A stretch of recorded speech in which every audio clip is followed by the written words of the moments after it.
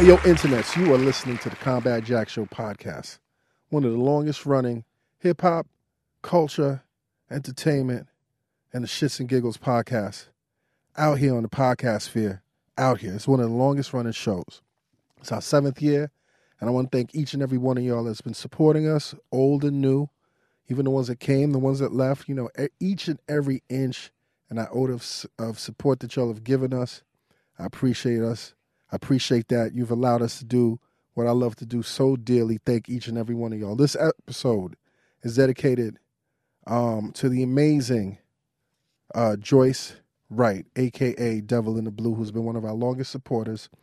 She was 72 when she passed away, and she was always like, you know, the conscience of the show. I never want to forget her, and I never want you guys to forget her contributions to this Combat Jack Show movement, to the Loudspeakers movement. You know, a lot's been going on. Y'all like the work that we've been putting out lately. Some of y'all have been like, yo, where's the, you know, Pioneer MCs? And, you know, that's what we do, but I don't ever want y'all to think that this show, when I started this show, was never to just be locked in to a certain type of genre, a certain type of entertainment, a certain type of anything. Like, I talk about anything, each and everything, and anything that I have a passion for. And right now, it's undeniable that the passion that I have is that we all come out of this fuckery all right and on top. You know, we see what's going on, and it could be a little maddening, and sometimes it's very important to unplug, man, because that shit will make you crazy. And, you know, y'all know people that they call them crazy makers. And they're the type of people that, you know, you could have real intelligent discourse with them. You could really be like on some, these are the facts. And no matter what you do to explain to them the facts, they'll throw some shit out there like, yeah, this is blue, but last week you said it was red. No, that's not what I'm talking about. This is blue. Yeah. And it just doesn't go anywhere. Avoid those people. I don't care if those people work with you. I don't care if you're in a relationship with these people. I don't care if they're your family. These people are crazy. They're crazy makers, which is worse. And they're not good for your spiritual and your mental well-being.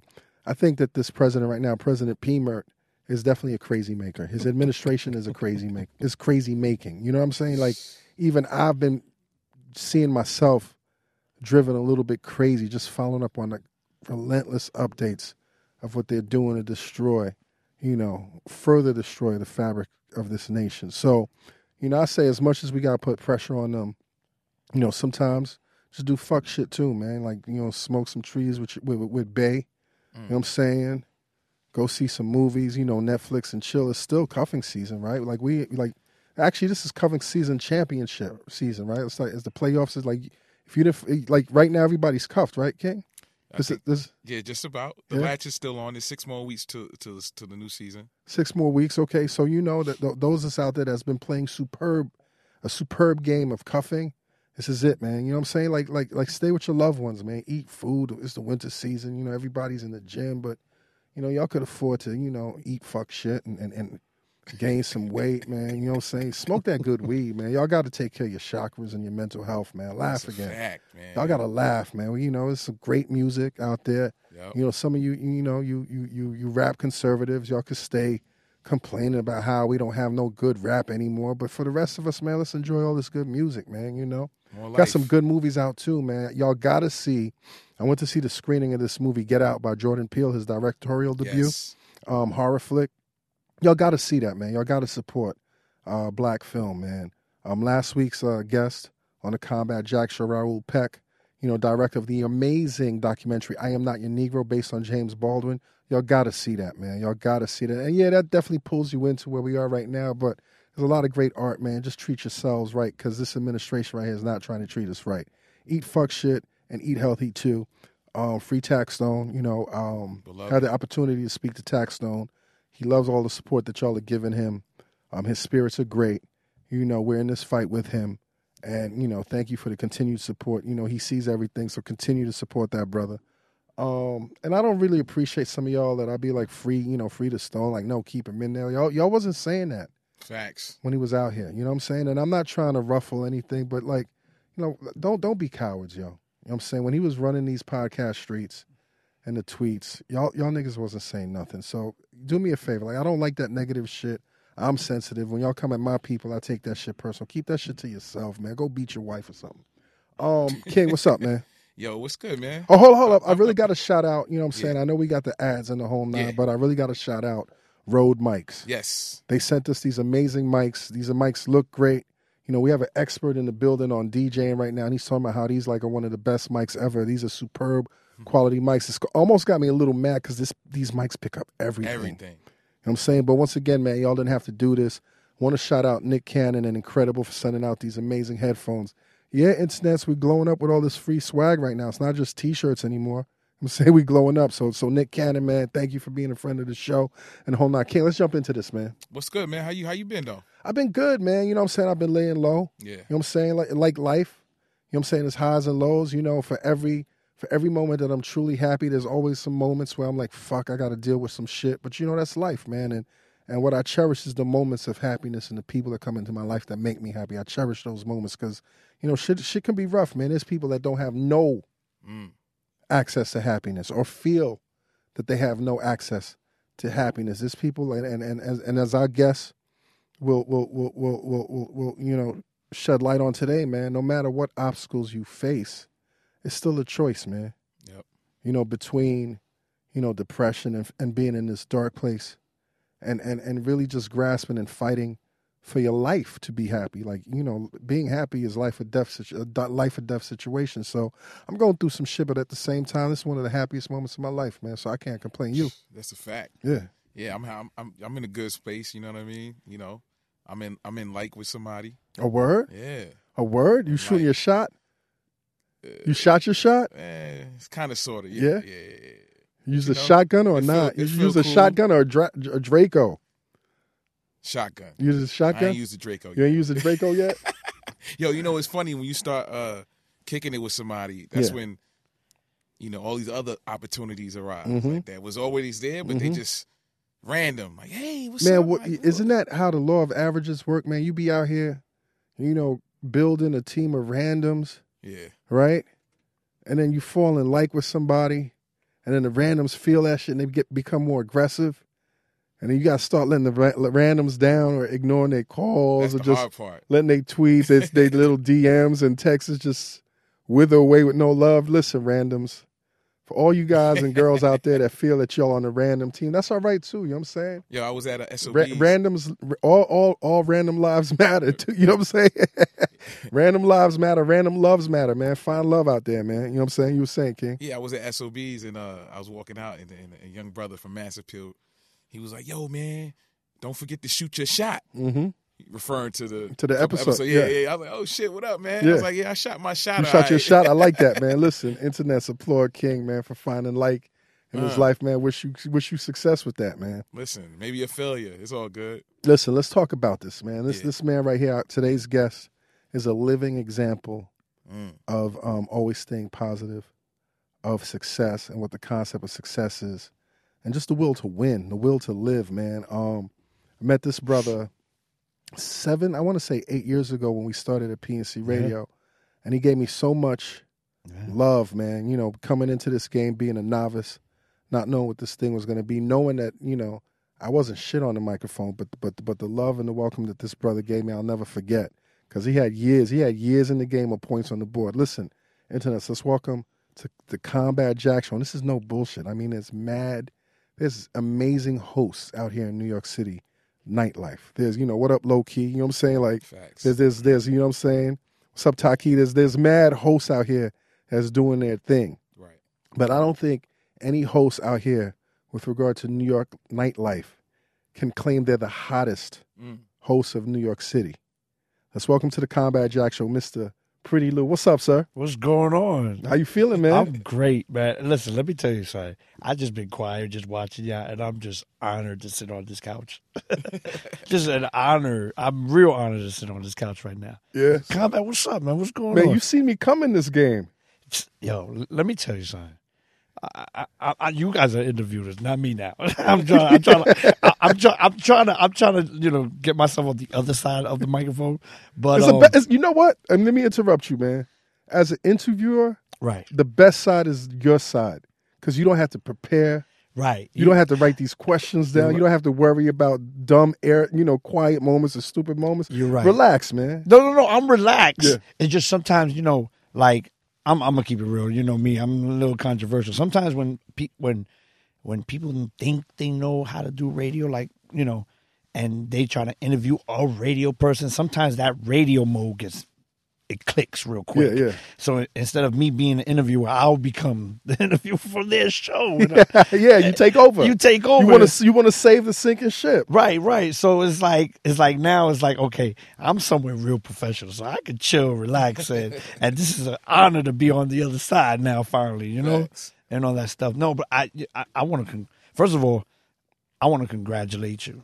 Out of all the years that we known each other, especially the years that I know A King and you coming up in this game, man, you came in this game like a straight bullet. Like it was just, there was no pause with your path. It was just straight, and the best part about it, it was straight earned, not straight, gived. You earned it and everything from the first time I met you to now. And I tell all my people, I tell everybody who works with me and who runs with me and even people who just sometimes say, yo, I listen to the Combat Jack, and I'd be like, listen, that man right there is about to become a legend. Like, that man has been nonstop, straight bullet, no walls, not even a bulletproof vest could hold that bullet down. Nah, thank you, Lou. I appreciate that, man. And it's an honor for me to just tell you, like, keep it going. Like, it's so, like, now I could sit here and say, I listen to you for pointers. Like, I listen to your podcasts and your shows, and I'm just like, okay, all right. Okay, so that's how and I take notes sometimes, you know what I'm saying? Because I'm just like, yo, listen, man, it's just great to know this man right here, and he's doing a fantastic job. I appreciate that. Now, with all that you just said, man, I feel bad about asking you the next question. Oh, no, go ahead. Where did you get the name Pretty Lou? Because you're not necessarily the prettiest nigga. I'm not. I keep it real. I'm not. I'm being straight. I'm not the prettiest man. All right. I'm a quick story. Make it from a long story to a short story. Pretty Lou came from back in the day. Well, I used to before all this started, DJing and before hosting the DJing, hosting, radio, and before getting into the music industry in general, I used to box. Where did you used to train? I used to train a lot of places. I first started training I'm from Brooklyn, Park Slope, from Park Slope, Brooklyn, and my dad and my mom's to get me and my brothers out of the street. They put us into a boxing gym. So we started in Williamsburg first. In this Dominican little small, I think it's the size of this room, gym that we just started there. We started with a trainer, man. He rest in peace. He actually passed away like 2 years ago. And we used to go in his minivan all the way to Williamsburg to train. And then after that, we would follow him. He left there, and then we went to Red Hook. There used to be a recreation center, which is still there, but they don't do the boxing anymore. We used to go to Red Hook and train there. And then I went to Gleason's. Then we went to the world-famous Gleason's and everything. So I used to box there. So moral of the story is, coming up in the amateurs and everything, when I was growing up, especially like getting into high school, back in the days, me personally, I love to dress. That's one thing. I don't leave my house without looking myself in the mirror and saying, yo, I see them things on your feet right there, man. You see, them shoes is pretty right there, B. You know what I'm saying? Pretty Lou. I had to wear them for the show. But, I had to make sure that I'm good enough. So every time I used to go to school, I used to be the pretty boy. Right. So they always used to call me the pretty boy because I used to always have, like, back then it was the Tommy Hills, the Nauticas, the Polos. And that was me. Your Bo jeans? Yeah, all that. Like, I was the pretty boy. Right. So when I used to go to the gym right after school, because that was the thing, we used to go straight to the gym after school. And we went to the gym, and that pretty boy name just stuck with me. Oh, there goes Pretty Boy Lou. Pretty Boy Lou. I used to take off the polos and all the guys to go in the ring, and then I used to start fucking niggas up. You know what I'm saying? It used to be a different thing. Were you ranked?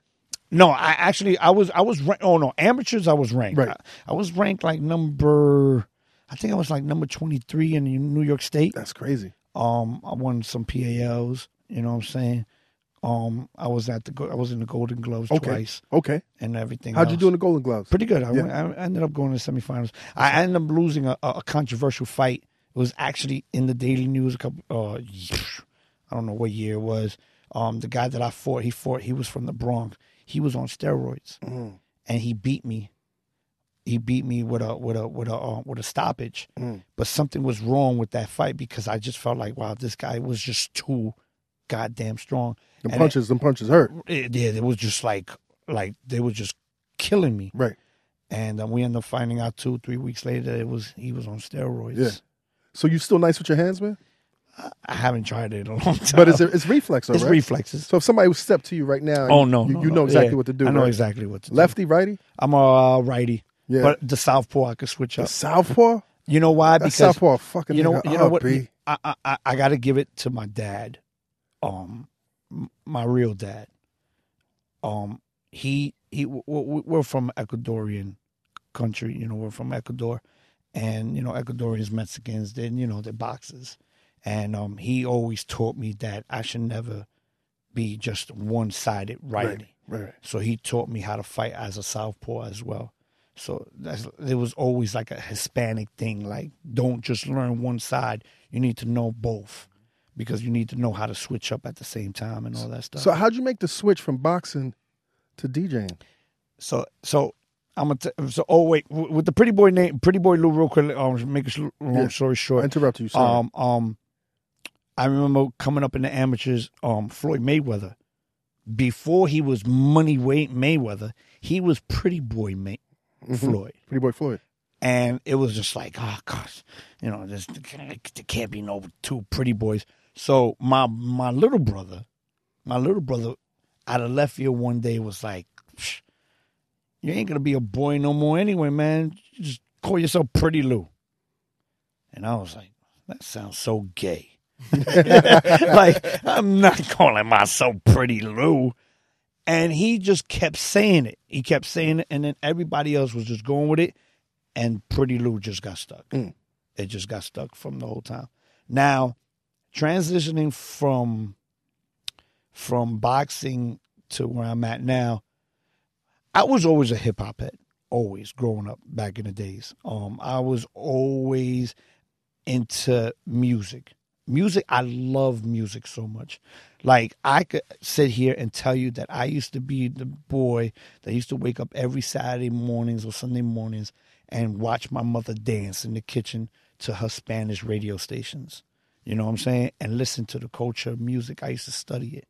So when hip-hop came along, like the Africa Bambatas and, you know, the beginning of hip-hop, and I was just probably maybe 7, 8, 9 years old, and I used to listen to it, and I used to be like, wow, I like this. Like, I used to study the words, and I used to watch how my cousins used to beatbox, or they used to break dance. And I remember, you know, going to the park, to Prospect Park sometimes, and watch them throw the cardboards and they'll break dance. I was always in the middle of the mix. I was young, but I was always in the middle. So I fell in love with hip hop growing up. So I remember, you know, the boxing was forced. I'm gonna be honest. The boxing was forced from my family. I ended up enjoying it. But hip hop grew into me while I was into all that stuff. Right. So I remember at the age of 15, 16, I used to love KRS-One. I used to love all, you know, like every from Black Moon. Like Black Moon was my group. Like they were from Brooklyn and everything else. And I used to just like the BDPs, the Public Enemies, and I was so in tune with it. I was listening to Stretch and Bobbito every time. I never missed the Stretch and Bobbito show. You know, I never missed a show. I was always into Kiss FM when Kiss had the hip hop. I used to travel on my own. I used to like not tell my moms. I used to be like, "Ma, I'm going to the recreation center," or "Ma, I'm going to my cousin's house." And in reality, I used to jump on the train. I used to jump on the train, no lie, right? I used to jump on the train and I used to go to the Bronx because I always heard that hip hop was born in the Bronx. Yeah. And I used to go to the Bronx just because I wanted to get that feel. Or words, so hip hop is from the Bronx, not from Brooklyn. Let me go to the Bronx and check it out. And I used to go and I used to explore. So I remember back then there used to be a club that was open up over there on East Tremont. And what's the name of the club? Oh my God, I can't believe it was just in my head. And I'll get it to you. Yeah, I'll get it to you. So it was a club in there, and I remember one of the promoters and who used to own it was Sal Abatello. Oh, so you're talking about Disco Fever? Disco Fever. Disco Fever. Yes. So you used to go to the Fever? Yes. That's crazy. And I'm gonna tell you how my hosting started. Okay. So I used to go up to the Fever. Sal, we gotta get Sal on the show. Sal, I gotta get Sal on the show. So I met Sal Abatello when I was real young. He used to never pay me no mind. He's, whatever, blah blah blah. And the only reason why I wanted to meet him because he was in the movie Crush Groove. Yes. And I was like, yo, this guy from Crush Groove. You know what I'm saying? So I remember they had a show in the Fever with BDP, Boogie Down Production, and Broadway. Remember the rapper Broadway? Yeah. So I was like, yo. What record did Broadway have?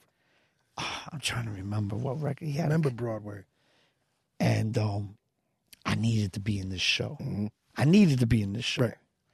And I would go up to them and be like, yo, what's up, man? What are you, crazy? You can't come in here. You got to be 18. You're not even 18 yet. And I used to be like, yo, please, like, sneak me in. Like, I'll give flyers out for free. Give me flyers, and I'll give it out for free. So on some L shit, they gave me the flyers. I went out. I started noticing New York City on my own. Mm. So I started going to like Uptown, and I would go to Brooklyn, give out the flyers. So my reward for that was a lot of Brooklyn cats didn't go to the Fever though. Nah, yeah. But I knew about it because I always because my thing was, they always said hip hop was from the Bronx. Hip hop started out in the Bronx, right? And I was like, I want to know, right? So I was nosy. So now you're handing out flyers and you have access to the right. So now they exit. I went in the Fever. That was my reward. But it was on some sneak thing. They threw me backstage. I had to stay quiet in one little. Because you couldn't be out in the audience because you look so young. No, because then they get shut down. Whatever it is. So, and I started watching the show. But there was a man. I can't remember his name, who got on the mic and had the crowd moving with the DJ. And all he kept saying was, throw your hands in the air and wave them like you just don't care and whatever. And then the crowd. So he was more of a hype man. He was more of a hype man. Not an MC. I got you. Right. Not an MC, not a rapper. He was a hype man. He was like the hype man with the DJ. And I was like, I want to do that. You knew from that moment on. From that moment on, right. I was like, and that wasn't the popular thing to be back then. No, to be a host, right? To be a host, or that was it was really they still would call it like an MC. Right. You had the masters DJ, of ceremony, right, of course. Right. You had the MC and the DJ. So you don't remember who this was? I don't remember. It wasn't Hollywood. It wasn't that generation. It was a later generation. It was a later generation. Yeah. But we never know. It could have been Hollywood or anybody. But I went back to Brooklyn, and I was just like, all right, this is what I want to do. So what I used to do was I used to go and study a lot of the music. I used to run home to record video music box. Of course, we all did that. And study all the videos, study everything. And I wanted to know the words because I wanted to be in tune with the mic all the time. Did you think you was going to be an MC? I never thought. I thought it was just, it would just be with me. Right. Until I got tried out one night. Okay. So back then in Brooklyn, in Park Slope, we used to have little parties here and there. I remember my junior high school 51, they used to throw little parties once a month in Park Slope. Or there's a spot called St. Rocco's which is in the middle of Sunset Park and Park Slope. They used to do a lot of once a month parties, and of course, the house parties and everything. So shout out to a real good brother of mine, DJ Harry Hash. He was like the local Park Slope DJ. Now we're gonna get into Harry later, and he's older than us. He's probably almost in his 50s, probably. And I used to go up to him and I'd be like, "Yo, what's up, Harry?" I used to get in the clubs and he'd be like, "Yo, what's up, man? Let me rock that mic." "Are you crazy, little nigga? Get out of here, man. Go over there, man." They used to call my cousins, my older cousins, to get me because I used to always go up to them and be like, "Yo, let me grab that mic." They used to call him, like, "Get him out of here. Yo, get this little nigga out of here, man." You know what I'm saying? Get him out of here, man. Yo, bring him back to the gym. Like, he don't even belong. This mother finds out we're going to get our ass kicked. Because everybody in Park Slope, it was like a community. Everybody knew each other. It's not the Park Slope that it is today. Right. It's definitely not the Park Slope what it is today. Until finally, make a long story short, I was at a party. It was a St. Rocco's party. I would never forget it. It was packed. Yo, what's up, man? I literally stepped to him like a man and was like, "Yo, let me get the mic, man, because you're being a real dick. You're being a bat." Like, I had to really get on him. So he was like, "You know what, man? Here. Let me see what you do. Because if you fuck up once, I'm going to fuck you up." It was done after that. I got on the mic. It was from studying all my music and everything and watching other people doing it. And it was a wrap. People was like, "Who is this dude?" People knew who I was. Right. They just didn't know. They didn't see you in that light. Right. Right. Especially the old school people now, when I see them now, they will still remember, like, "Yo, Lou, I remember when you used to rock, you used to do the same Rocco parties." You know what I'm saying? Like my great friend here, Bless, was next to me, and he's also my manager and who does all my stuff. Like, he's a younger cat. Yeah. And he can still remember when people used to come up to me like, "Yo, Pretty Lou used to rock it even before we even thought about going to parties," and all that stuff. And ever since then, I became the local MC. Right. For anything. That's crazy. Block parties, hooky parties, anything, bar mitzvahs, baby showers. Crazy. I became the local. And you fell in love with it. You was in love with it. And I fell in love with it. But I still didn't think it was a career. Right. I just did it for fun. I did it for fun, and then when I was getting older, I also did it for girls. Right. Of course. I did it for girls. I started liking the girls and everything, and it was just like that. Let's jump into it, man. I think one of the most fascinating things about you and your story, man, is you go from being this local host, right? And then you start doing citywide. You do radio. You were in radio too, right? Right. You had a podcast, you were online radio, the whole nine. And now, you go, like this game is peaks and valleys. Right. Shit is happening, then shit gets cold. Shit is happening, shit gets cold. It gets cold. And I remember talking to you a couple of years ago, and you was like, "Yo, Combat, I don't know what I'm still do this shit, but I don't know what's going on." Right? Mm-hmm. And then you discover you have cancer. Right. How did you discover you had cancer, man? Okay, so now let's start from the beginning. Yeah. So years later, everything starts going great. I met you, and I also had the longest running online show.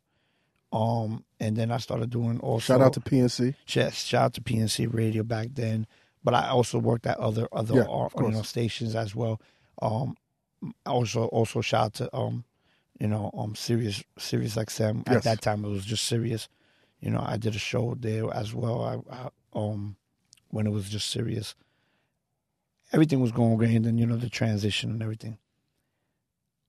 Finally, I got hot, and everything was going great with the clubs. Getting bookings in the clubs. And you were one of the earliest cats to really embrace strip club culture in New York City. Yes, I was. Yes. Right. I actually opened the doors up in New York, even though the strip clubs were hot down south. Right. But what was the clubs that you opened up here, like the New York clubs? Oh wow. Strip club wise? Yeah, strip club wise. What you could say, Starlets. Yeah. Jaguars before it was Lust. I haven't heard that name in so long. Yes, I just put up a picture today when it was before it was Lust and Love, whatever they call it now. A lot of these strip clubs that are open right now, I actually opened the way for them. Yeah. So I was hot. Everything was going great and everything. But then 2 years ago, I started noticing that I was losing weight.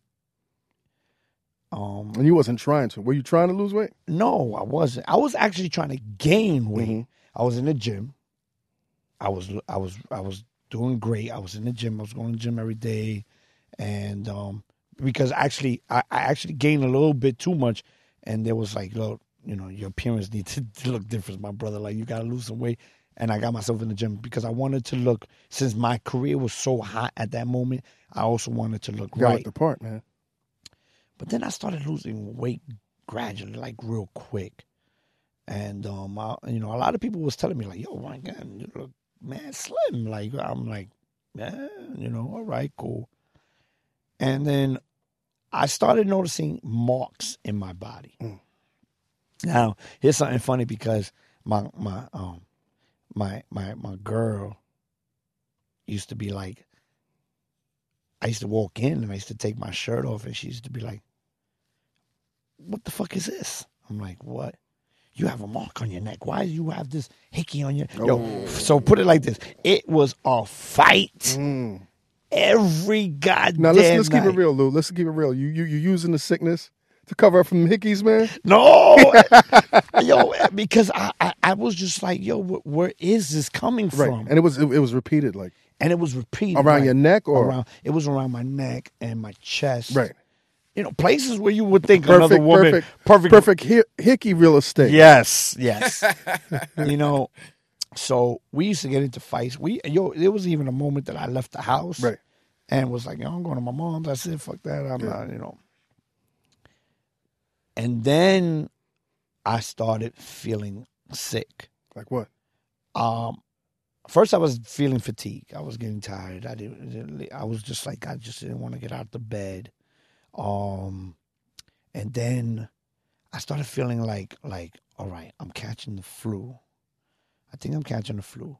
But also at the same time, I remembered that I was chewing gum and I bit myself. I have an overbite. Mm-hmm. So I bit my inner cheek. Cool, I didn't think nothing of it. Sometimes it happens and it cures quick.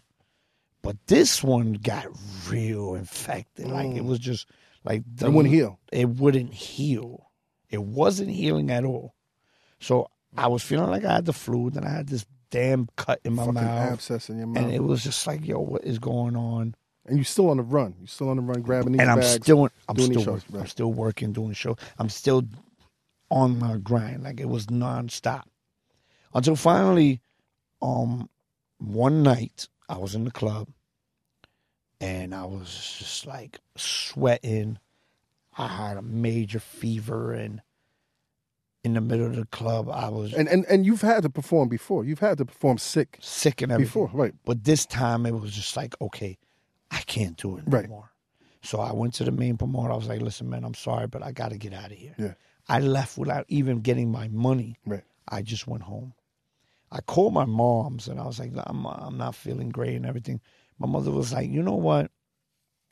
Let's just go to the doctors. I know you hate the doctors, but let's just go to the doctors. So the next day we went to the doctors. And I showed him the little thing in my mouth. He was like, okay, let's do a physical. We did a physical and everything else. Cool, I went home.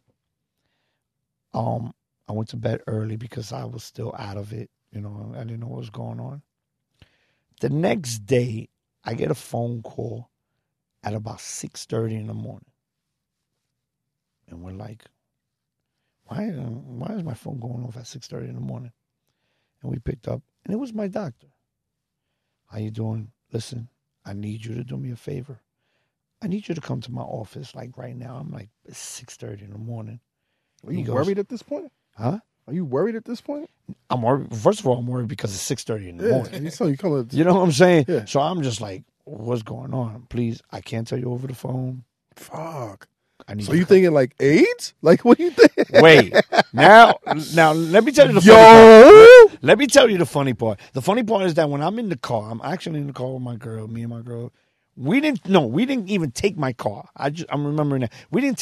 I was so messed up in my brain that we called a cab. Right. We called a cab. We're in the cab. We're in the back. And all I was thinking was, oh, my God. The monster. What the fuck did I do? Right. Oh, my God. Who was I with last? Did I fuck up somewhere? But I haven't. Did I have the condoms? Nothing. Yes. Did I know I wear my shit. And, because I'm a clean. I'm gonna keep it real. I'm the cleanest man ever. I see one little thing on me and I'm like, no, I'm going. I'm the cleanest man ever. Now we get to the doctor and I'm sweating and everything, and they only call me inside. Nobody else could go inside. Fuck. Nobody. So I'm already. Fuck. So yes, everything is going through my mind. Everything from the monster, everything. Well, it's really. I mean, I would imagine as a young man, the main thing that's going through your mind is the fucking monster. Yeah, like I was already thinking, like I'm gonna turn into a monster because I'm gonna go kill losing weight. Who the hell gave me? You know what I'm saying? But then did you have an idea who it was? No, but yo, listen, man. who it might could be? Like you had a short list, like this bitch right here. You know what I'm saying? Somebody got to die. But at that moment, I'm like, nah, because at the end of the day, I was with somebody. Yeah. I was with somebody, and I wasn't joking around like that. But still, you're in the back of the mind. You don't know who you was with before. You don't know how long that shit can. Right. You don't know who you was with before that person. Exactly. So, but finally, I sat down with my doctor, and my doctor was like, "Listen, the reason why I called you to my office this early in the morning is because I got an email. I got an emergency email from your results, from your test results. Right now, your blood count is -0. Your white cells, everything, from my white to my red." And I'm telling him, "What do you mean?" He was like, "As of right now, I'm gonna keep it real. You are a walking corpse. You are a zombie. As of right now, you're not supposed to be living. You could go on cardiac arrest any moment." Right. So you can't leave the house. You can't leave now. So I'm like, no. There was I forgot to say it. When we got there was an ambulance already there, waiting for me. Put your name on it, Pretty Lou. So ambulance to the hottest host in New York City, right here. So he was like, "Listen, there's an ambulance there. I already called it. They've been sitting there waiting. I need you to go in there now." And you're like, what the fuck is going on? So now I'm bugging out. Yeah. But at least thank God in my mind it wasn't a monster. How did you know though? Huh? How did you know it wasn't the monster? Oh, because he said it. That was the first thing I said. You said, "Is this AIDS? I said, "Do I have it?" He goes, No, you're good on that." Yeah. And I was you were relieved, actually. Super relieved. So now they put me in the ambulance and we're on our way. Everything happened so quickly because once I got to the ambulance, they took me straight to ICU, which was a bug out because I'm still up. Yeah. I'm still aware of what the fuck is going on. They put me in ICU and they actually knocked me out and they put me like in an intense coma. Whoa. Because they had to give me so much transfusion. I mean, so much of everything back into my body. I was on E. I had nothing in my body. Like nothing. So they had to give you blood. Blood, platelets, magnesium. They had to put plasma, all that shit. Everything. They had to put everything back into my body quickly. So now how's your insurance coverage at this time? None. Fuck. So I go in there. They knock me out because you can't be up for all that stuff. They knock me out. Blah blah blah. I finally wake up. I wake up in a room. Of course, I have all these stuff on me, and now I'm like, what is going on? Like, this is bugging out. Yeah. I see my family here. I don't see them in the right stages. They don't look right.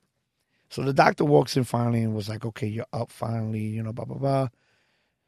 And he was like, "Okay, I'm going to explain to you what I explained to your family. Right now, you're going through in a stage of your bone marrow is not functioning. So I'm like, at that moment, I'm like, what the hell is a bone marrow? Because I didn't even know what a bone marrow was. So, ladies and gentlemen, if you're really listening, let me tell you something. There are 3 important things in your body: your heart, your brain, and there's something called bone marrow. Mm-hmm. The bone marrow produces your blood cells, from your white to your reds to everything, from your from everything. And so they were telling me that my bone marrow is not working. I have a disease called aplastic anemia. And I'm like, what the hell was that? And they was like, what was the thing with the bone marrow? So Mr. Ortega, that's my last name, they was like, Mr. Ortega, if we don't find a donor, you won't be here too long. For bone marrow? For your bone marrow. So we already got the word of like, oh my God, like what the fuck just happened? Meaning I have to find this donor quick, because if I don't, my life will end. So now we're going through the stage. It was just so much. Like I'm in the bed and I'm still running. Like everything is just processing it into my brain. My family's trying to go into it and everything else. Are you still working at this time too? I was still working, right? No. That's it. Work is done. You said, fuck that. No, that's it. Work is done. You're still getting calls. Right. Well, of course. Yeah. But now I'm in the hospital, so now, we're here and we're trying to figure out what we're gonna do and everything else. So my doctors was like, all right, we need to do a biopsy. They did the biopsy. They did this and this. MRIs and all that shit? Every work of the test. Closed MRI? Everything. Yeah, I heard that shit is ridiculously crazy. Let me tell you something. If you're claustrophobic, it's not great. You claustrophobic? I'm super claustrophobic. They had to knock me out. How long you in that bitch for, man? It was for like an hour. So you didn't even remember? No, I told them. I can't do it. I told them to knock me out. Can I do a standing one? You have to be laying down. And that's like the whole body, right? The whole body. Yeah. It's like you're in a casket. And that shit is it's like 2 steps from your. It's like half an inch from your face, right? Yep, right, half an inch from your face. And it's like how long you got to be in there? Like an hour. Fuck no. I did one for my knee. It's like so your whole body was in there? Yeah, they put me in there, but it was short. It was a short amount of time. Right. No, for me it was almost an hour. God damn. It was almost that I had to tell them. And that shit is like loud too, right? Yes, it's loud. Bong. And it's like a red light comes on. Oh fuck no! It was just crazy. I gotta smoke a bag for that shit. Yes, what? Smoke a bag, B. A super bag. Yeah. I think that's what got me into smoking weed. Yeah. But, so we did every test and everything. So I was in a Brooklyn hospital. Shout out to New York Methodist Hospital. I was there for 2 weeks. Thank God that the doctor that was handling my situation, there was something else that she couldn't pinpoint. Right. So she made the right move on researching and called one of her colleagues at Sloan Kettering and made a call, told the person what was going on. And immediately I got transferred from New York Methodist from Brooklyn to New York Presbyterian Columbia uptown, which is the #1 hospital in America, #3 in the world. Only celebrities I heard goes there and everything. So you're there with no fucking insurance? Still no insurance. And I'm sure that these medical bills are running through your head. Everything is running through my head. Thank God for the man who's right here next to me. Now I'm gonna tell you what. This is what's great about this industry and this world. We all was in the room, in the hospital room, and the #1 thing I kept telling everybody was, listen, how the hell am I gonna pay for this? I don't have insurance. I don't know what I'm gonna do. I'm in my mind. I'm like, listen, I'm just gonna die because I can't pull the cord. Let me go home. Yeah, let me just go home and enjoy my last days and ride it out. So you had given up in a sense. I was already giving up. Yes, I was. So this man right here, Bless, was like, listen, it's worth a shot. Let's do a GoFund and just tell the people what's going on. Right. How'd you feel about that? Because in the beginning, I was just like, nah, this is a little too personal. I don't think we should do this. I don't want to let the world know what's going on. I don't think my family wasn't happy about it. Right. There was problems. There was little problems between him and my family because of that situation. But I was just like, I didn't do it because of the money. I really did it because I was like, you know what? I think people should know. You know, bless. You know what? What do you want to do? He was like, listen, let the world know what's going on, why you're in the hospital, and let them know that if you don't get this donor, you could possibly pass away. You could die. And we don't have the money for it. So we did a GoFundMe. What was the goal? The goal, right? The goal, honestly, we put 5,000 or we put 10. We said, listen, let's put 10,000. Let's see, maybe in my brain and then in front of my family and him, I was like, listen, I'll be happy if I get $3,000 or $2,000. Which is a drop in the bucket for all the medical costs that you already incurred. But now here's the best part. As soon as we put it up and told the industry and the world what I was going through, less than 48 hours, correct? Less than 48 hours, I got almost $21,000. Who were some of the names? Oh, wow. That the internets might know about. Or that the internets might know about? All right, let's go. We could say from Fat Joe, Fabulous, Envy, the whole 2 radio stations in New York. Johnny Marines, who still manages, what's his name, the Spanish guy, Romero Santos. Buster, everybody. Yeah. So you got this 21,000. 21,000, less than 48 hours. And it's going up still. Still going up. Right. And we couldn't believe it. So how far did it go up to, man? It went up to 30. 30,000? Online, it went up to 30. Right. In less than 2-3 days, we got $30,000. Which is still, it's amazing, but it's still nothing. It's still nothing. But it took care of what we needed to take care of, which was the urgency of testing my family for a donor, and some of the other medical bills that was already popping up. Yeah. So that money was gone. Right, it's gone. I'm letting the whole world know that once we got that money, that money's gone. But we raised $30,000. Right. Which we couldn't believe. Right. Like, we was like, what? Like, it was just going up and up and up. And finally, when I got to New York Presbyterian Hospital, we ran the same tests again. We did everything again. Now we're with some new doctors. And now here comes the part. The good thing was it wasn't aplastic anemia. So my life wasn't really at risk at that moment. But the worst part is that we got to find out that it was cancer. What kind of cancer? It's leukemia. Leukemia. So I have cancer of the blood. Cancer of the blood. Right. So let me let everybody know I have LGL leukemia, which is cancer to the blood, which is actually killing my bone marrow. So to this day, is going to be almost 3 years. I could still remember how when the doctor sat down and I was in the hospital, I was already in my bed, and my only one that was in the room was my mother.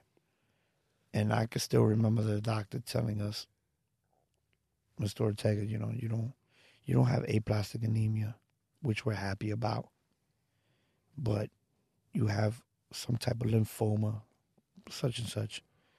You have leukemia, which is cancer to the blood. I already knew it was cancer because when I got to New York Presbyterian and they was rolling me into my room, it was a weird floor because the floor said cancer. Oh. It said something cancer, and I'm like, why am I in a cancer floor? let me tell you, it was not. I think that was probably the worst moment ever in my life. What does that do to somebody psychologically? I wanted to go crazy. Like, what do you mean? It was like a death sentence. I seen people go and die from it. And you was in a cancer ward now, so you seen other people. I seen other people. And I would imagine that the cancer ward is just an environment of death and despair and lost dreams and hope. Let me tell you something. I was in that for 4 months, almost 4 months. And I could sit here and tell you how many people I met and gone the next day. How was the food, though? Horrible. Food was horrible. Damn, what's life if you got cancer and you got bad food? It was horrible. What did you crave, man? What did you want to eat? Almost everything.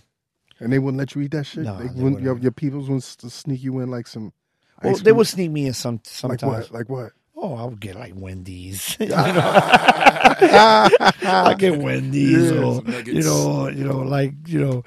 Chipotle was like around the corner, and all that stuff. But let me just tell you that moment when they told me I had it. I could still see my mom's breaking down. Never in my life have I ever saw my mother break down and just wanted to die herself. So I remember telling my mother, listen, we're going to win this. Where's that coming from? Is this bullshit? What? When you're saying this to your mom, is this bullshit at the time? Well, at that moment, it wasn't bullshit because I was trying to calm her down. Right. It was bullshit to me. Right. But it wasn't me. It was me really trying to calm her down. So I told them, I need to be alone. Just give me a couple hours alone.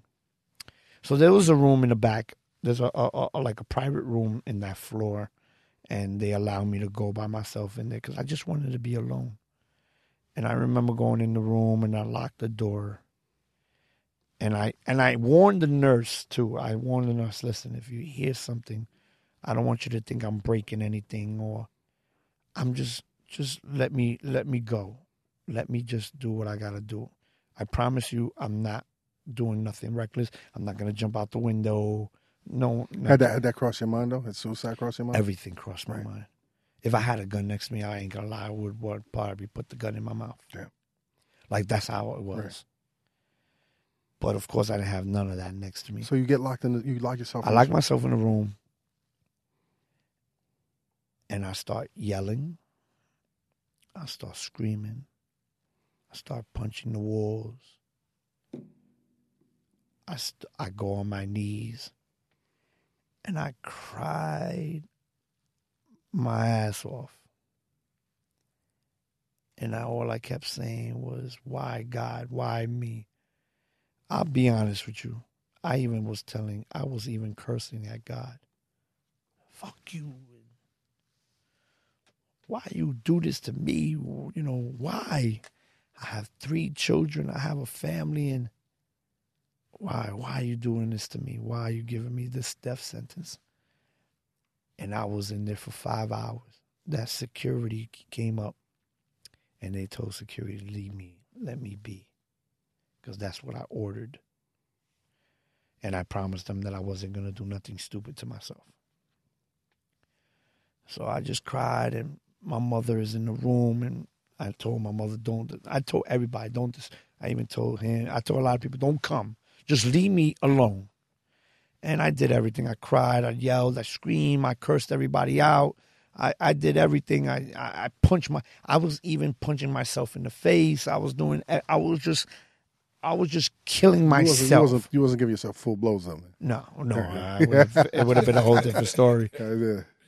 Coming out with but your teeth after yes. Who did that? Me? Myself. Yeah. But after I did that, I promised one thing. That will be the last time. I'm not going to cry no more. I'm not going to scream. I'm not going to yell. I'm not going to curse God out anymore. I promised myself that after that moment, when I left that room, it's all going to be about being positive, and I'm going to live my life to the fullest until I beat this. And if the cancer beats me, at least I went out as a warrior. And that's what I have done to now. So, once again, man, how are you paying for this? How'd you, because now you. So now the 30,000 is gone. Well, half of that 30,000 was something. What was I don't forget. A percentage of that 30,000 actually went to taxes, right? Which we didn't believe that was going to happen, which was fucked up. Yeah. Some of that went almost a lot of it went to taxes, and then the rest went to medical bills. Now, here's the best part. That shout out to this guy. His name is Vincent Vaca. That's a good name. That's a good name. A great friend of mine came and got me insurance. Signed you up? Signed me up, put his 100% into it, and got me insurance. Was this Obama? Like, this is the ACA? Now here's the thing. He works for a healthcare. I'm not gonna say a name, but he works for a healthcare, and at that moment, that's when the Obamacare kicked in, which I was so happy about because, ladies and gentlemen, pre-existing conditions and all of that. Right. They relax the restriction with regard to pre-existing conditions. Right. Which is what you had when you signed up for insurance. Correct. So Vincent went out and did all his possibilities because he works for this insurance, and he merged them with Medicaid and the Obamacare, and it became one for me. And I ended up getting chosen, and I ended up getting it, and it ended up saving my life. It took over my bills. It took over everything else, and to this day I have it. And I, on the air, if I know he's going to be. I want to thank Vincent Vaga for this, because without him, I don't think this would have ever continued. Because I ain't going to raise another 30,000. It was a one-shot deal. Yeah. But he actually saved my life, giving me this insurance and Obamacare. Now, this is the thing what I want to let people know, what people are not educated about. Obamacare, okay, was strictly for the people who I think couldn't get insurance, who also, Obamacare is not just a Medicaid or whatever. It actually merges with other health insurances. Excuse me. Like Affinity or all these other insurances, they become one. They become a Voltron. Mm. And if one can't handle it, one can't take care of it, the other will. Right. The other carrier will, and it helps you out. Now, let me forward to now. I'm actually still fighting. Mm. How painful was the bone marrow, man? How painful? Oh my God! What do they fucking have to do? I don't even want to wish that to my. What do they enemy. do? First of all, you don't go to sleep. They don't put you to sleep. Fuck, you can't order knock me the fuck out. No, you can't. You can't. So you feel all that. You feel everything. What do they do? They go. First of all, what they do is wait. Who donated the marrow? What, the marrow? Who? Well, I didn't go through that stage yet. Okay. I'm telling you about the biopsy right. For the bone marrow. You stay awake, and they go into your your back. And they put a tube into your spine, and they collect the juice. They put this tube into it. Are you strapped down there? You're strapped down. Did they give you a towel to bite? Yeah. I almost broke my mother's arm, right? I think I almost broke my mother's arm the first time. Hold up. They don't numb the area? They numb the area. They numb everything, but you still feel the pressure. You still feel everything. The bone marrow transplant is basically, it's a new era now. Back then, they used to do the same way I was telling you now. But now is actually transmitted. The sucky part about a bone marrow transplant is that you have to get sucked out. They got to suck all the dead everything. Marrow and everything else. Everything. They got to suck everything you out sound of like you. Wolverine, B. Yes. They got to suck everything out of you. And then your donor gets placed in you. Mm-hmm. But you have to be cleaned out.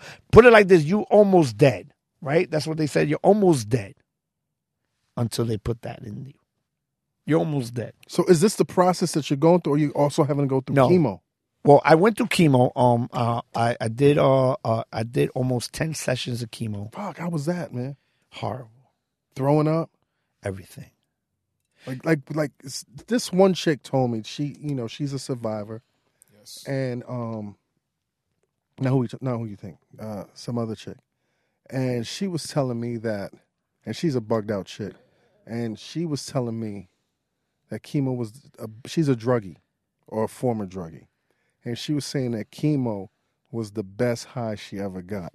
And I never heard that from nobody. So I don't know if she's just fucking crazy. I need to know what chemo they gave her. Yo, but there's no upside to chemo. No. I mean, you can't fucking walk. Chemo is like having the flu 10 times worse. Like you feel like 10 niggas beat you up. Like, yes. Like you're sore. Like sore. Sensitive. I felt like they took my bones and somebody took my body and they were just crushing my body. My bones was getting crushed. So while you're going through this, right? This is a fascinating thing, Lou. While you're going through this, right? Mm-hmm. What's going on with your career? It's on pause. It's on pause. Super pause. Right. Nothing. Right. For how long? Almost 6 months. 6 months. More, right? Right. Like 9 months. It was on pause. And do you feel like, fuck it, I'm done? No. Okay. At that moment, I didn't say I was done. At that moment, my plan was, I'm going to get this shit done and I'm coming back bigger and better than ever. That was my plan. I wasn't thinking about death. Oh, you weren't thinking about death? No. How you switch your focus? That's the thing. I promised myself that. Right. From that one night that I did everything, I promised myself that I will not think of death. I will not think of death. So after this 9 months, what happens with your career? So after my 9 months, this is chemo. This is them fucking chemo, taking all the bad shit out. Finally, chemo was done and everything, and I've been home already for a little bit because I got to go home and everything. And it's weird in this entertainment game. I would imagine when you have a health issue, you don't want to put it out there because you don't want people to stop fucking with you. Right. But this is what I was doing before I came back. So before I came back, now here's what made Pretty Lou even bigger. And I didn't do it for my career. I'm being straight up and honest. I didn't do it for my career. I did it because I felt like it helped me out. It was my how can you say it was like a spiritual journey, right? Right. It was also my way it was my therapy. It was my therapy. So I let everybody know what was going on, and I finally went public and told everybody I had cancer.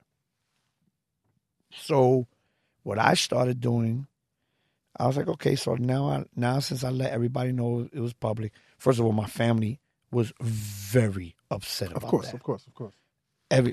Why did you do that? Of course. This is between us. This is a family private thing. This is private. Why are you going to go out on social media and tell the whole world and this and that? So what I started doing is I started letting everybody know what was going on. And every step from me waking up. Documenting it on Instagram. Everything. Snap. No, Snap wasn't really that hot yet. But on IG. On IG, I started documenting everything.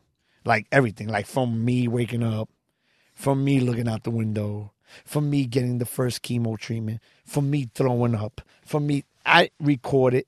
I let everybody know my daily basis in the hospital. Everybody. And my numbers, my followers, my support system exploded. people started reaching out to you? I'm also a survivor or going through this, or people was reaching. I had people from people beating it. I had from people, family members losing a family member, and seeing what I was going through. I even had people who was going through cancer, and actually through the moments of me, fighting, they passed away. I even had that. Like, I used to be in contact with a couple of people that was fighting it, and they didn't make it. They lost the battle. They lost the battle.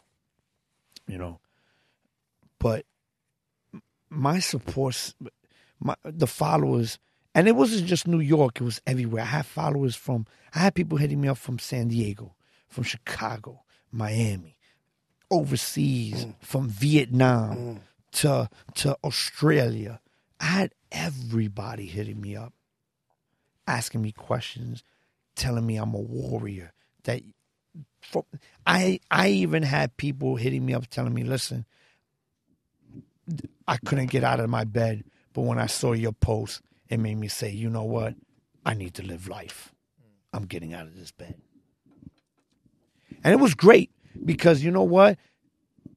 Those people and the people that was following me on my social media, those are the people that actually gave me more life. I can imagine because that's how it works. When you give somebody love and light, you get it back twice. Right. It made me even more proud that I'm fighting cancer. Right. What did your girl think throughout the whole process? Salute to her. Salute to her. She's still with me since day one. She say sorry for thinking those were hickeys? Oh, yes, finally. Thank God. She in the beginning, it was rough for everybody, especially her and my mom. It was rough for everybody because at the end of the day, you're just in your mind like, damn, we're about to lose somebody.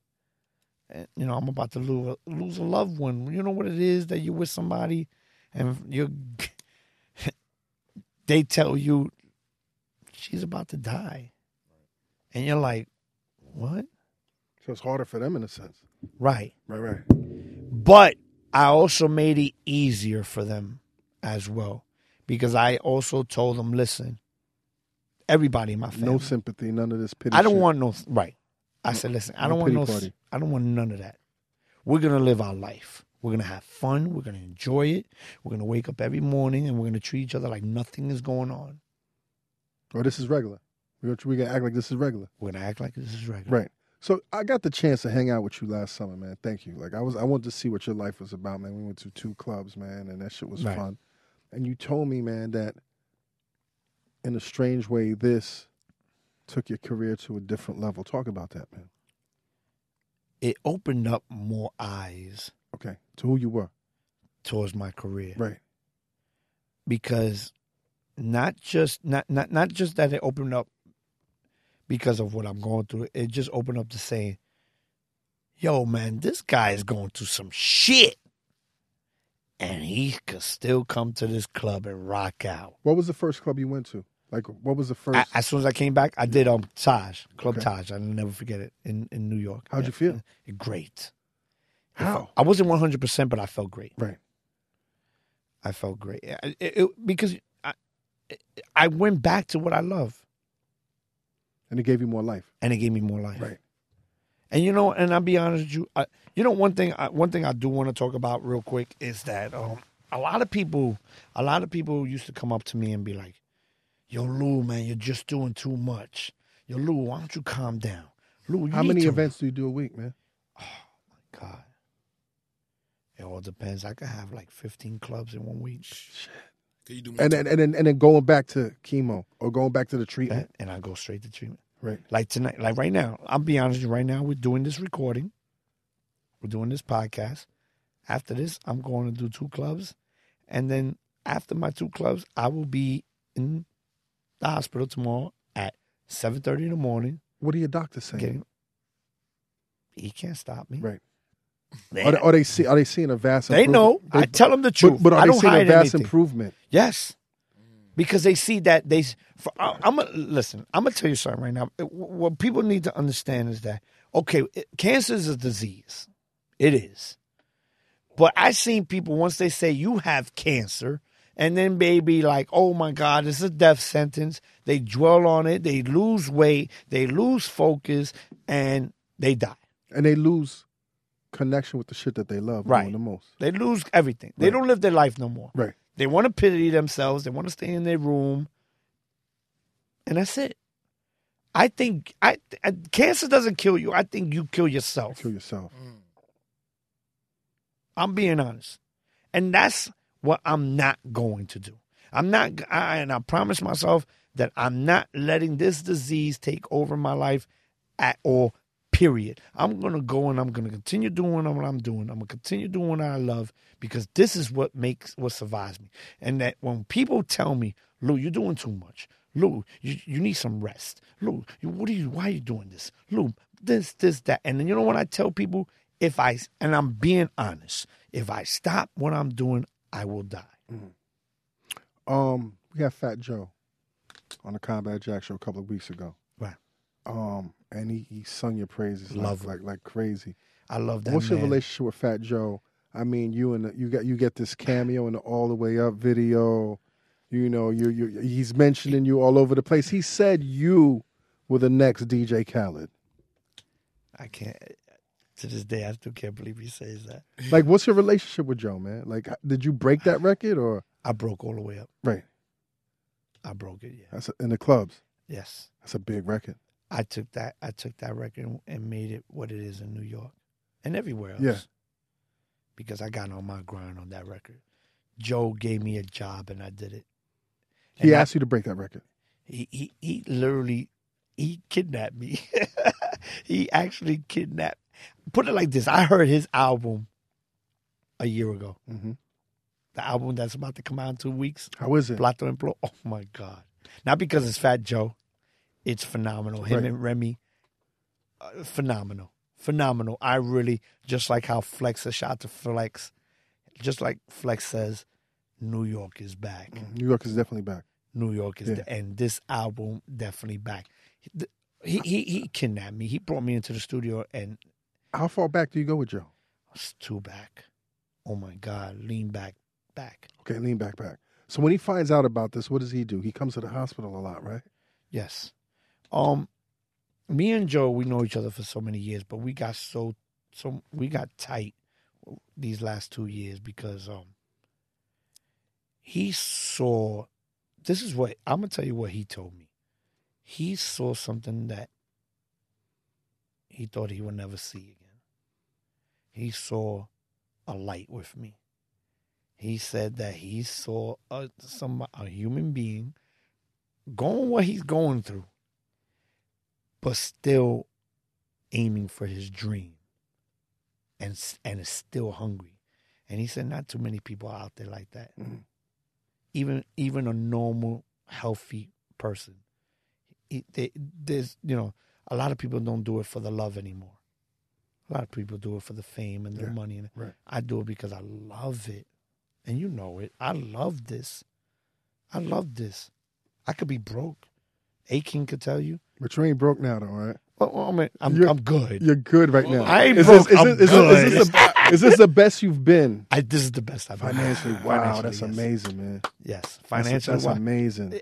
Put it like this: I'm back in Park Slope. Yeah. You know what I'm saying? He announced what was so ill. He announced the remix record with Jay at Yankee Stadium. That was crazy. I was like, "What am I watching?" You're doing big stages right now, B. What's the biggest stage you've done, man? Barclay. I'm gonna tell you why. I did bigger stages. Mm-hmm. I have done from MetLife to Prudential, everything I've done. And like I said, I love Joe, Fat Joe. I love you. I'll say it right now.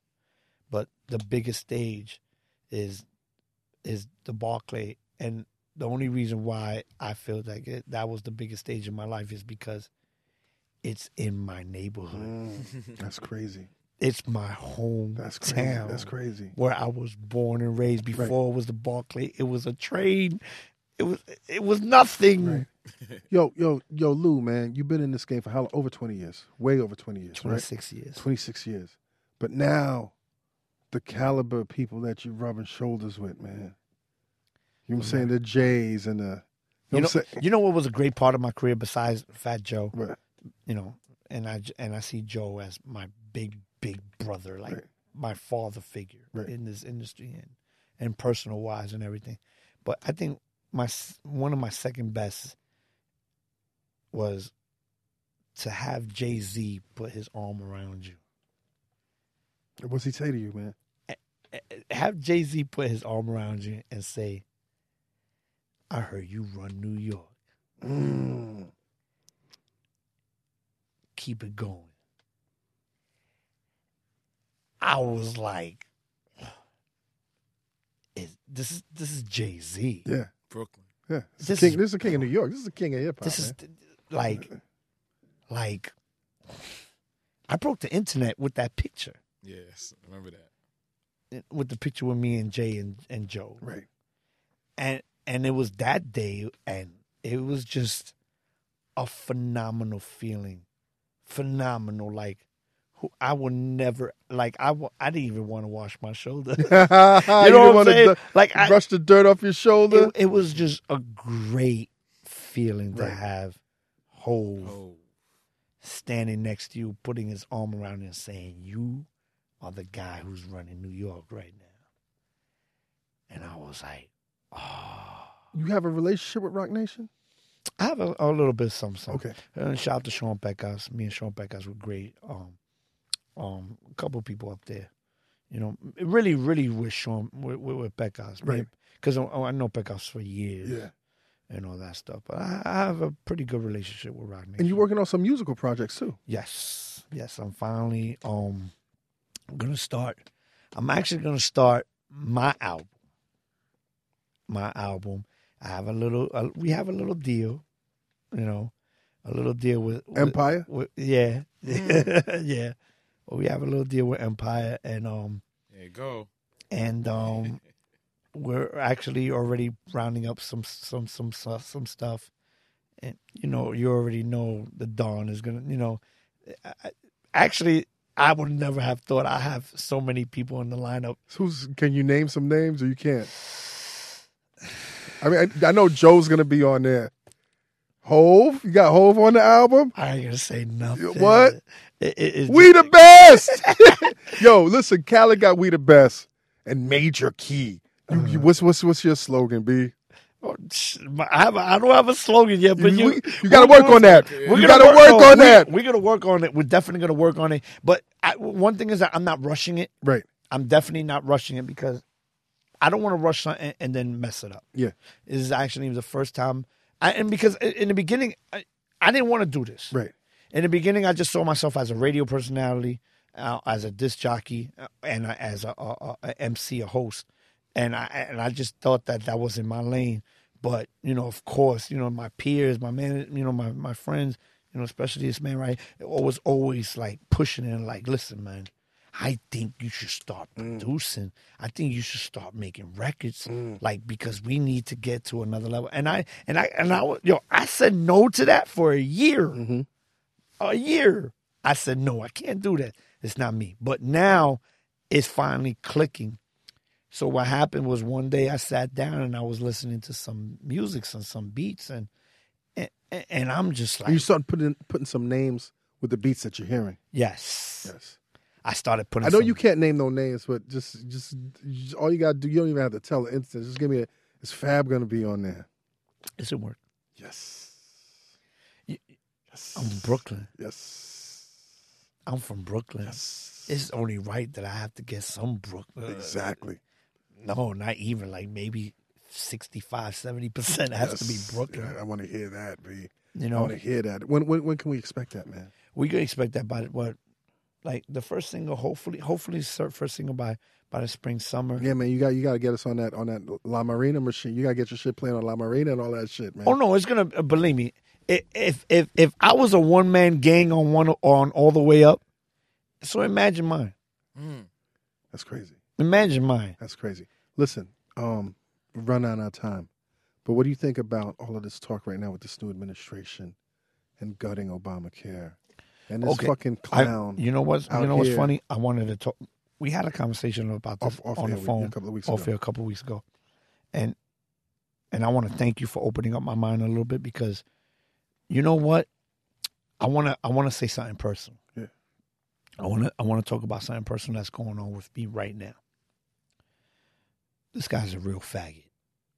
I'm gonna keep it real. I don't care who says it. They could quote me. He's a real fag. He's definitely Hitler to me. Mm. I'm beginning to hate Mr. Trump so much that it's like I never hated a man before. Mm-hmm. And I'm gonna tell you what. And we don't even know him. And we don't even know him. That's the worst part. Let me tell you something. Just over a week ago, I was good. I have my health insurance. Everything is going great. No problems. This man, how much roughly are your medical expenses up until this point? Roughly, give us a figure. Roughly, yeah. Put it like this: every week with medical, with my visits and my medications and everything, and everything that's going. 50,000 a week. A week, okay. And this is now going on 3 years. Yep. Yeah. This man is in office how long already? Not even, Not even what? Not even 12 days? Not even 30 days. Not even, you know what I'm saying? Yeah. I started getting letters already. All right. Now, this is what's breaking my heart right now. I'm already getting letters about how my insurance is done. Yep. I'm already getting letters. I'm already getting letters on how my medication will stop coming to my home. As of when? As of March 1st. Okay. This man signed something a couple of days ago with Obamacare. Once he signed that, I don't know what triggered, but it triggered to my insurance. Never got these letters ever. And there was no limit to your insurance, right? No. There was no time limit, right? Every year you got to renew. Yeah. Which I do every year. Yeah, right. And now I'm getting letters stating that, first of all, like I said before, your coverage is like Voltron. It's like, right, it's you have Medicaid, and you have well, one of them is dropping after March 1st. Right. Which is the most important one. So now starting next week, starting sometime Monday, now I have to go back to fight again for my coverage. And I'm letting everybody know out there right now, I am a pure example. Because I'm going to keep it real with you. Whatever happens, and if I don't get, if my insurance really does cut off in March, I don't know what I'm going to do. I don't. Without me getting treatment, I won't survive. And this was definitely triggered by this administration. Yes. And I asked, because I asked questions. And it's, I'm also getting, like, the state of New York is saying, we're transferring stuff and everything else. But how is it that you're transferring stuff, but I'm getting letters saying that your medical coverage will not be effective as of March such and such and such? I don't understand. How much longer do you have to go through with treatment? Until this is done. Yeah. And it's a marathon. It's a marathon. So your doctors haven't given you like a firm. Now here's the more upsetting part is that I gotta. All right, I didn't mention this, and I'm gonna mention it quick because I know we're running out of time. I got a special treatment in September, a new drug, and I got qualified for it, and I did it in September. It's almost like chemotherapy, but which is not. It's in pill form. No, it was intravenous. Right. I was in the hospital for another month again last year in September for that treatment. But it takes almost about 6 to 7 months for it to start working. I'm getting good news now because the drug is actually working. Now the drug is working. I'm holding off with my blood cells. Like, I'm getting less transfusions now. You know, I'm getting less transfusions. My medication went down. I went from I used to take 18 pills twice a day. That's 36 pills. 36 pills a day. Fuck. I am now down to 6. 6 a day. 12 a So day. 12 a day, yeah. 12 a day. All right. Everything now is going great. So we're predicting, me and my doctors and everything, we're predicting that hopefully by March, April, right, maybe April, right, I will go into remission. But then this happens. So you're telling me that I'm almost beating this fight. I'm almost winning this battle, this war. And you're going to take my weapons away from me now. So you're telling me that I'm finally going to get... You see the light at the end of the tunnel. Right. I'm finally going to get to the king in my chess game. And I'm going to finally put the king down. And I got my weapon. And you just take it away from me. That's how I feel right now. So then what happens when I do get cut off? I'm going to be honest with you. Not all the money in the world that I'm making right now is not going to pay for what I need. Right. And this man's going to now come into office and do this. Talk all that shit. Not just to me, but I don't know how many of millions of people that's out there right now. Millions. And you're going to come and you're going to do this now? You know? Shame on him.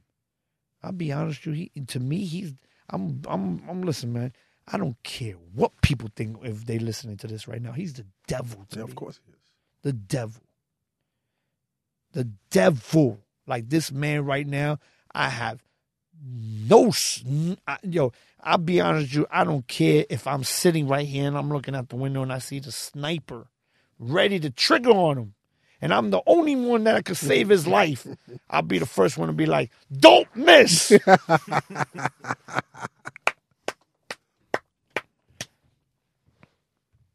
And this is personal. Yeah. I'm telling you guys. You fought so long. I fought so long for you to take it away from me now. So you're trying to tell me that, God forbid, let's knock on wood or whatever it is, that in a couple months if Pretty Lou passes away, it's because of that man? Mm. He lost his battle, not because he lost his battle from himself. He lost his battle because you took his weapons away. Because what you're doing is right. Because you think Obamacare. Listen, I support Obama. You know what? Shouts to Obama. I wish he was still president. I wish he didn't have to leave office because what he did, a lot of people, I don't know about what people think about Obamacare, but I'm being honest. Obamacare saved my fucking life. Yes. Obamacare saved my goddamn life. And it's still saving my life until they finally cut it off on me. And I'm praying that they don't. So you know what? I'm happy that everybody's getting together about it. You know what? I'm just so happy what people are doing, getting together, doing all this stuff, because sooner or later, demonstrations and marches and boycott, right, and everything. Sooner or later, this man is gonna see it, and he's gonna be like, "Why America hates me?" You know? Yeah. And it's either gonna be how to get, he either shape up,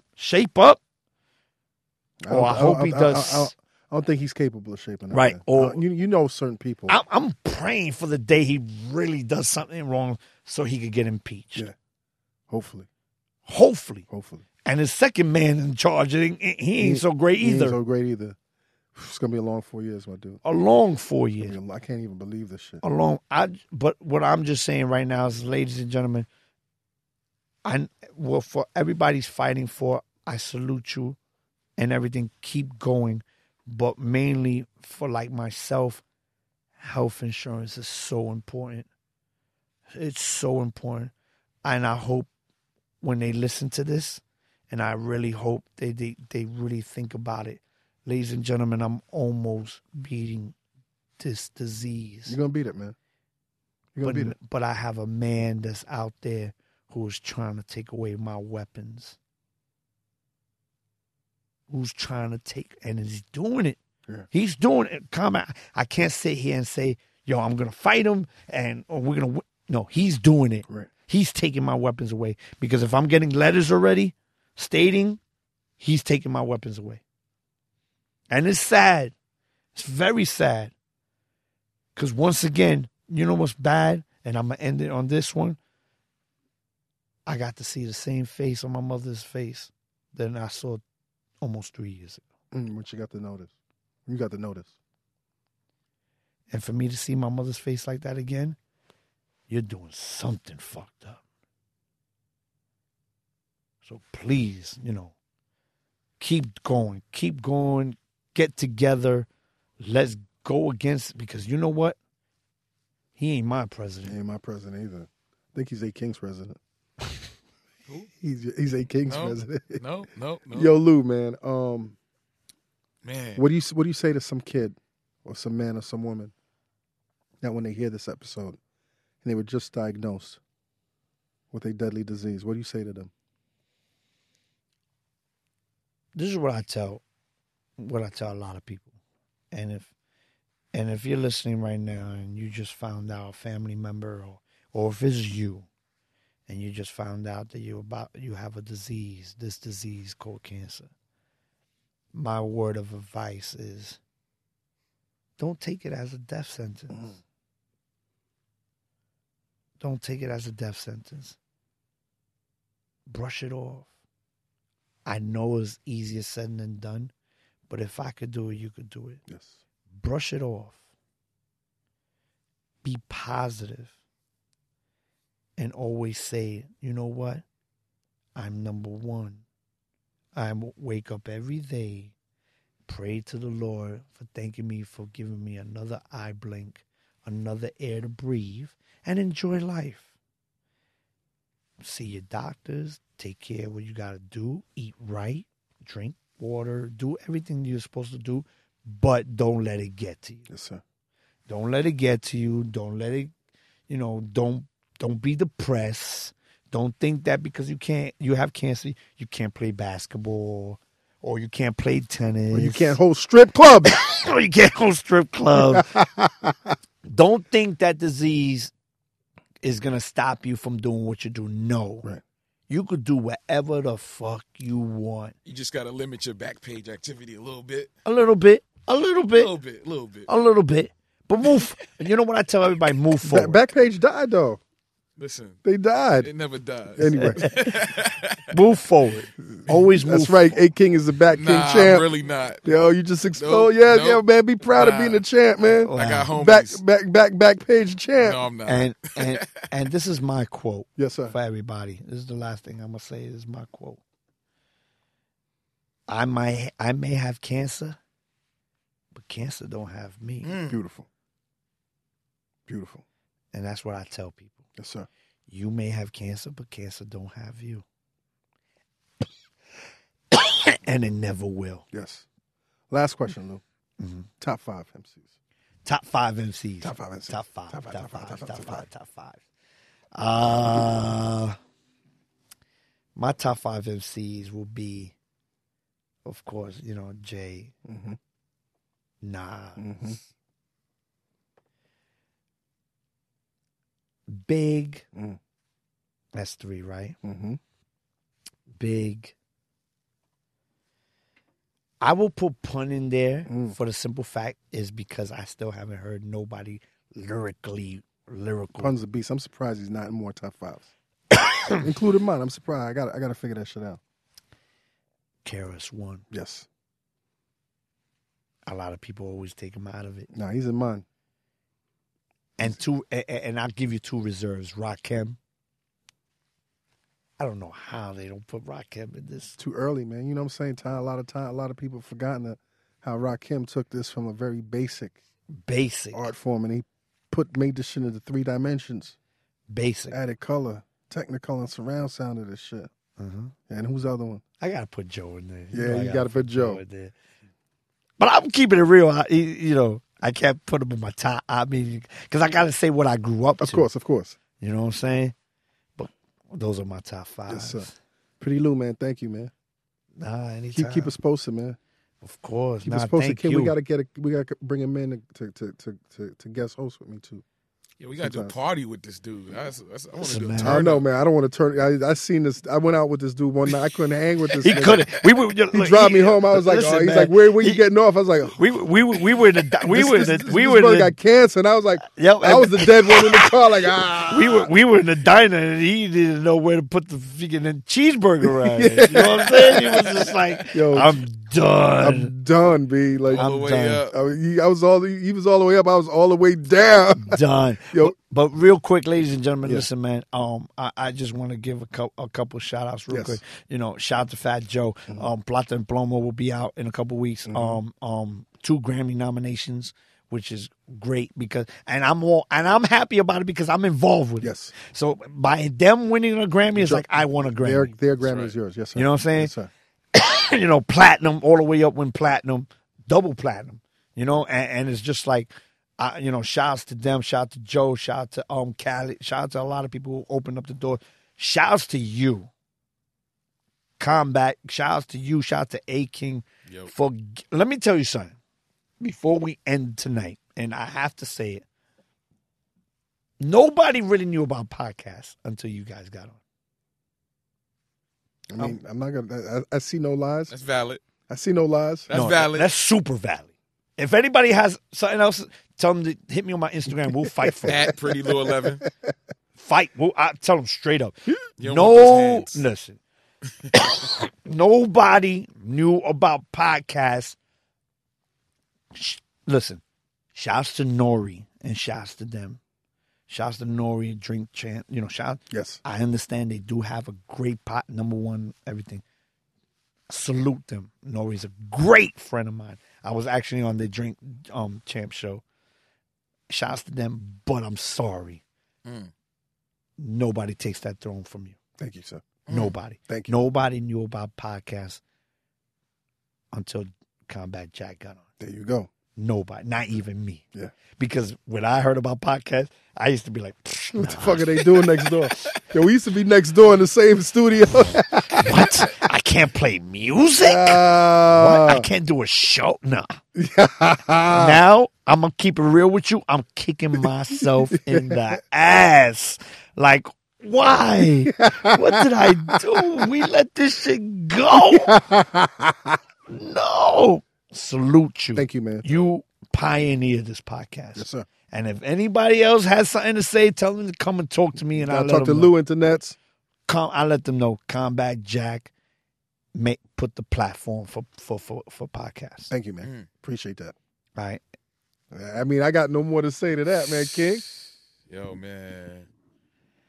More life. And shout out to King for life. More life. Shout out to King. I think his clothes could now finally fit. I know. Look at him. Yeah, that's what I was saying a couple of weeks ago. He got mad at me like, with all his new clothes and shit. Incredible. Yo, King, man. Yo, what's great the last episode, one? man. Yeah. Very inspiring, touching. Yo, man, this is going to be a little tearjerker for those out there, but this is what we do, man. That's what we need, man. Real talk, man. Ladies and gentlemen, I'm going to tell you something right now. Life is important. It doesn't matter if you're a millionaire. It doesn't matter if you're a weakling. It doesn't matter if you're black, if you're white, if you're Chinese, if you're bald, if you got an afro, if you're size 9, size 10, doesn't matter. Life is life. Life is life. Don't take it for granted. Life is life. That's a fact. All right? Because you know what? In a blink of an eye, you could have so much, and then in a blink of an eye, you could be gone. There you go. Internets. You know what it is. Dream those dreams, and then man up, woman up, and live those dreams. Because a life without dreams is black and white. That's right. And the universe flows in technicolor and surround sound. Life, Pretty Lou. Life. Life is important. This episode of the Combat Jack Show is produced by Jonathan Mena, executive produced by A. King, and this is an official Loudspeakers Network production. I'm dead. I'm really mad y'all made me do that. I'm so mad right now. Please don't post that anywhere. I'm so mad at y'all. Bop, bop, bop.